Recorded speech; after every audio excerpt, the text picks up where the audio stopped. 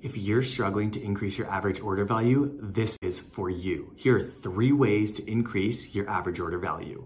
Number 1, upsells. Upselling is used to get a customer who is either about to buy or already bought something to upgrade their purchase. For example, if a customer added a t-shirt to their cart, you may try to upsell them a 3-pack of t-shirts at a discounted price per shirt. This is one of the best ways to increase your average order value and overall revenue. Number 2, cross-sells.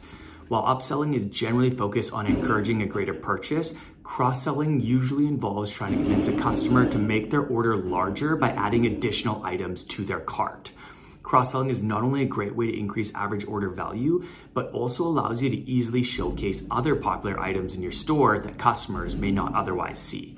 Number 3, product bundling. Product bundling is a strategy in which stores bundle particular products together and sell them at a reduced price. This is a popular technique used by a lot of apparel brands and can be very effective if marketed well.